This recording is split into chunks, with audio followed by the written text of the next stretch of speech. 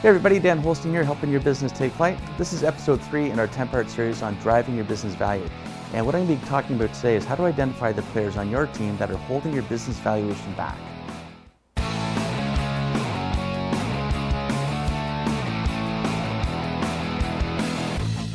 So who are the folks on your team that are diminishing your business valuation?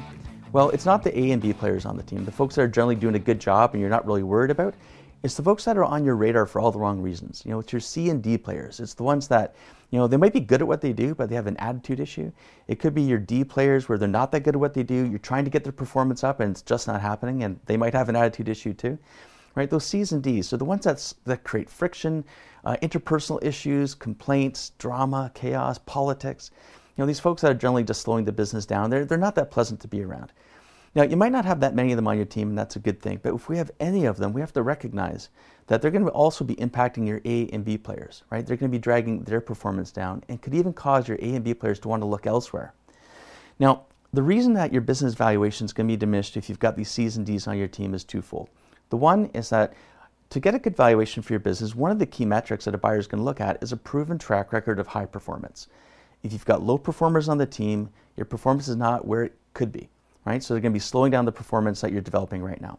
The second is when they do their due diligence and analyze the team, they're going to see how many A and B players you have and how many C and D players you have. And if you have too many C and D players, they're just not going to value the business as highly because they're going to have to deal with those C and D problem children. So we want to make sure that we diminish the number of C's and D's we have on the team and continue to grow the quantity of A's and B's on the team. We have to recognize that those A's and B's, they're our lifeblood for the business. They don't cause any drama. They do a great job. It's the C's and D's that are keeping us distracted and having to deal with all the little firefights that they create. Imagine what your business would be like if you were staffed with all A's and B's. You didn't have to deal with the dramas of the C's and D's.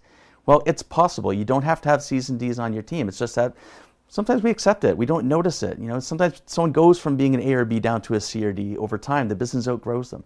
So over time, we've got to make sure that we're upgrading our team. We're making sure that we've got the C's and D's moved on.